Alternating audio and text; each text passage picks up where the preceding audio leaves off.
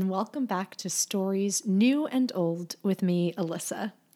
Today, we're going to learn about Robert Moses, a complicated and significant figure in New York City history, who single-handedly shaped the structure of the city as we know it today.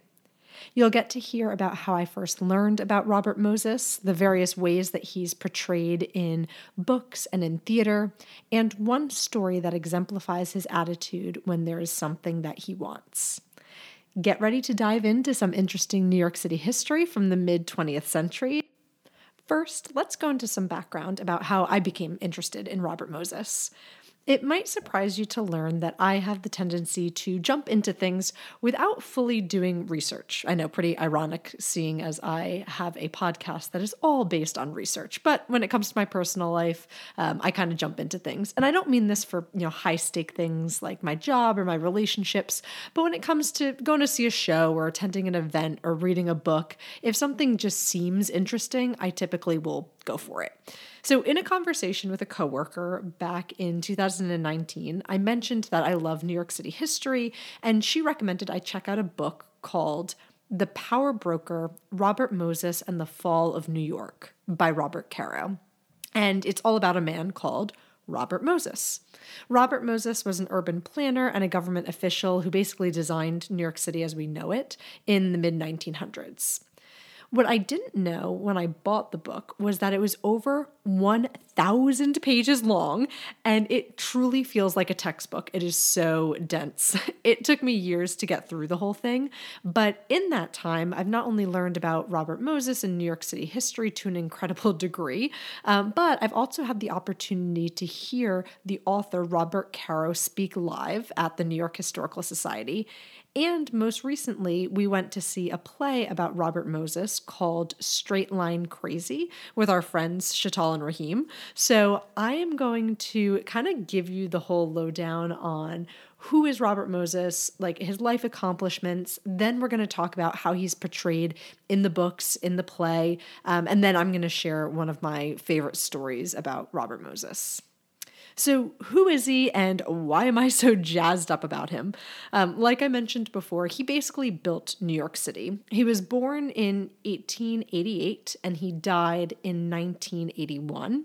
He was never elected to any public office. He was always appointed, and he held various positions throughout his more than 40-year-long career.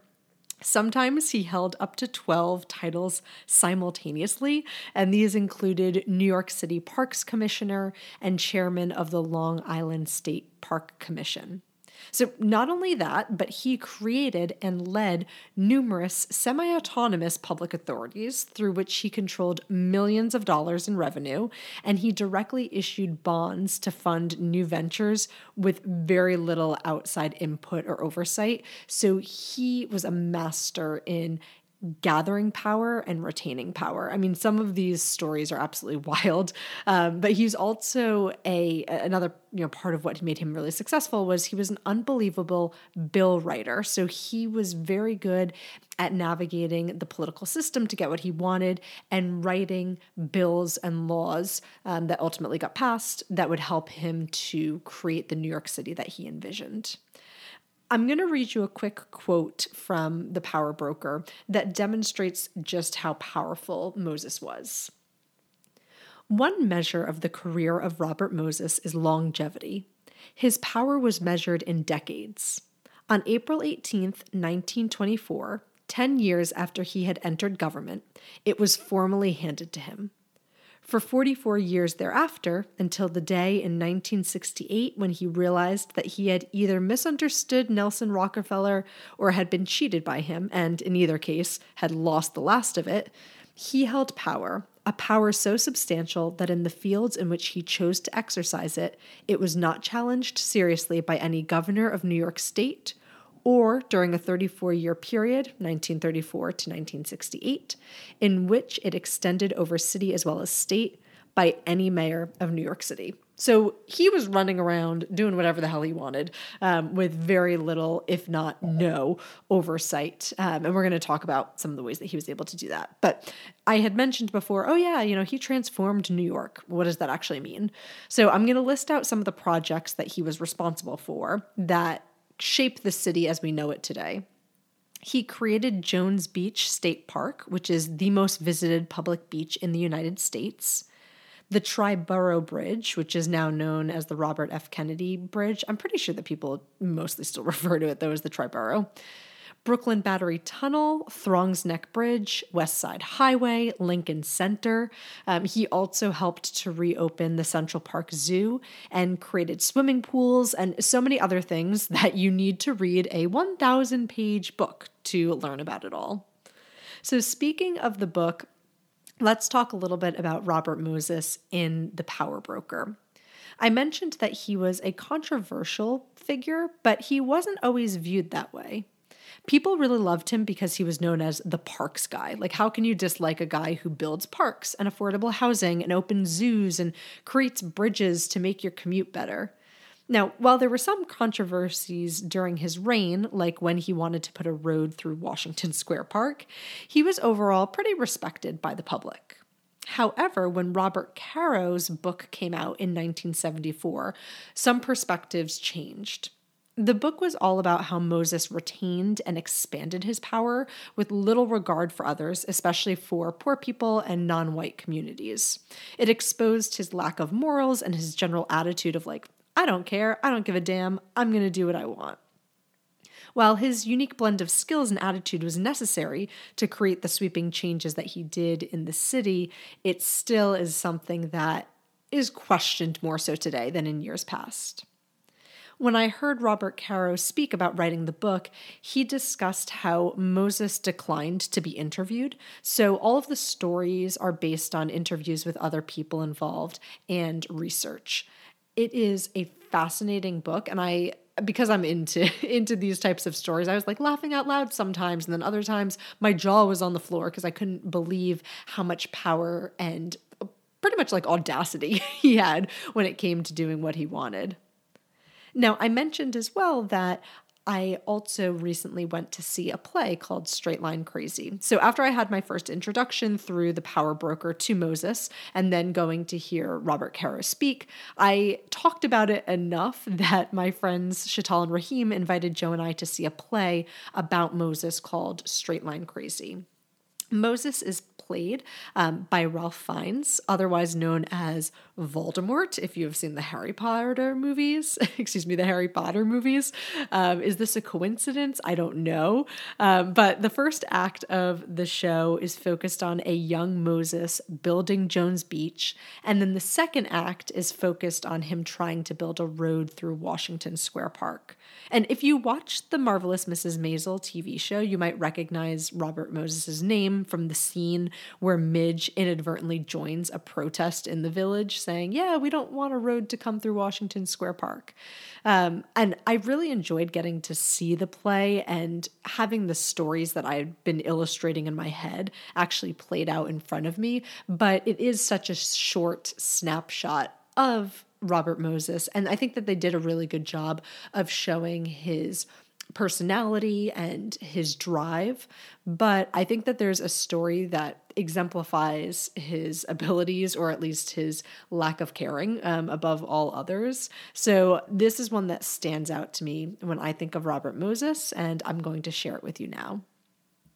In the process of building the Triborough Bridge, Moses destroyed a ferry dock while the ferry was still in operation. So let me give you the details. The Triborough Bridge was being built to connect Queens, Manhattan, and the Bronx. And in order to connect the bridge to Queens, they had to remove a ferry's dock, and it was determined that ferry service from Astoria to Manhattan was going to be stopped altogether. People weren't really happy about this. Getting across the bridge was going to be more expensive than just taking a ferry ride. Some people who lived in Queens or Manhattan, either way, didn't have cars, so they were going to have to figure out some other mode of transportation. But Robert Moses was able to get his way despite any of this pushback. The mayor said, okay, we're going to stop the ferry service, but don't worry, everybody. We're going to give you 60 days so that you can figure out your alternative transportation plans. Moses was like, no way am I waiting 60 days to continue working on this bridge. And so he told the team that he had hired, go ahead, tear down the ferry terminal, and no matter who comes and talks to you, do not stop your work. Just tear it down. So the men went out, they got a crane, and they went to work. The mayor heard about this and he was like, what the heck is going on? So he sent one of his guys down, and I'm going to read you an excerpt of what happened when Moses was first questioned about what the hell are you doing? Why are you tearing down this ferry terminal when we're supposed to be waiting 60 days? Hudson, the guy who the mayor sent, could hardly believe what was happening.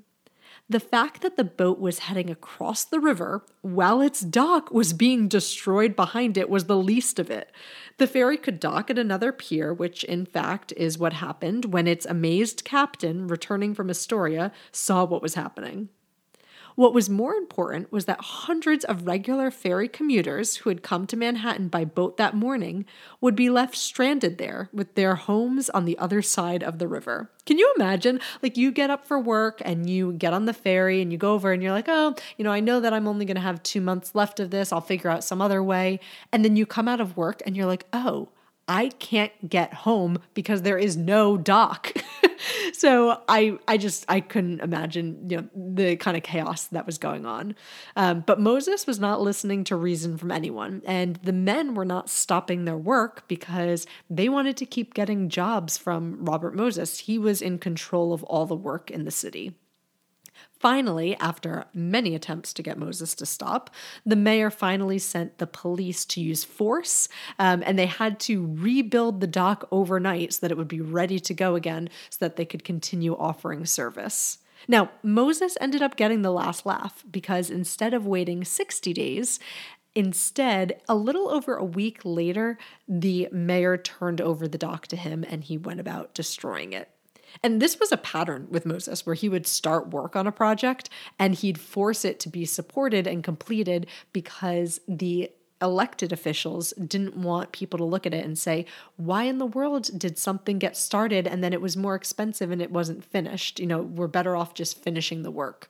So there are so many examples, countless examples of how Robert Moses would manipulate people, would manipulate when I mentioned before, bills, that there would be laws that he was putting into place. Like there was one example where he was collecting toll money when he wasn't supposed to be and then funding his other projects on these bridges.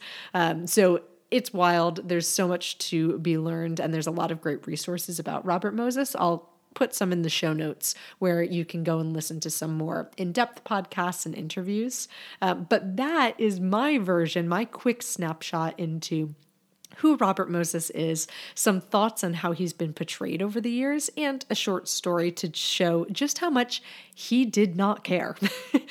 Stick around for the outro to hear a song called The Ballad of Robert Moses by John Foster, with the catchy refrain of "Get the hell out of the way." If you haven't already, be sure to subscribe to Stories New and Old on your podcast platform of choice.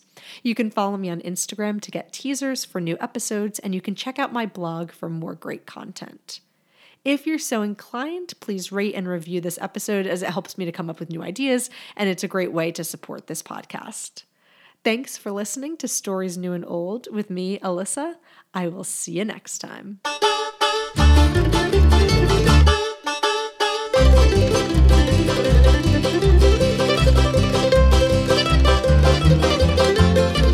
Robert Moses dreamed a new road across a wilderness called the Bronx. A road through houses, bedrooms, kitchens, schoolyards, playgrounds, local honky-tonks. Robert Moses taught those neighbors a lesson in democracy. I must sacrifice your hood, but it's for the greater good of a higher authority. Coming through, get out the way. Coming through, get the hell out of the way. The Thruway Authority's a one-man majority, and you have to do as I say. And some days in the diesel haze and the noise of a traffic jam, I get this feeling that Moses was sent here by Pharaoh to screw up the promised land.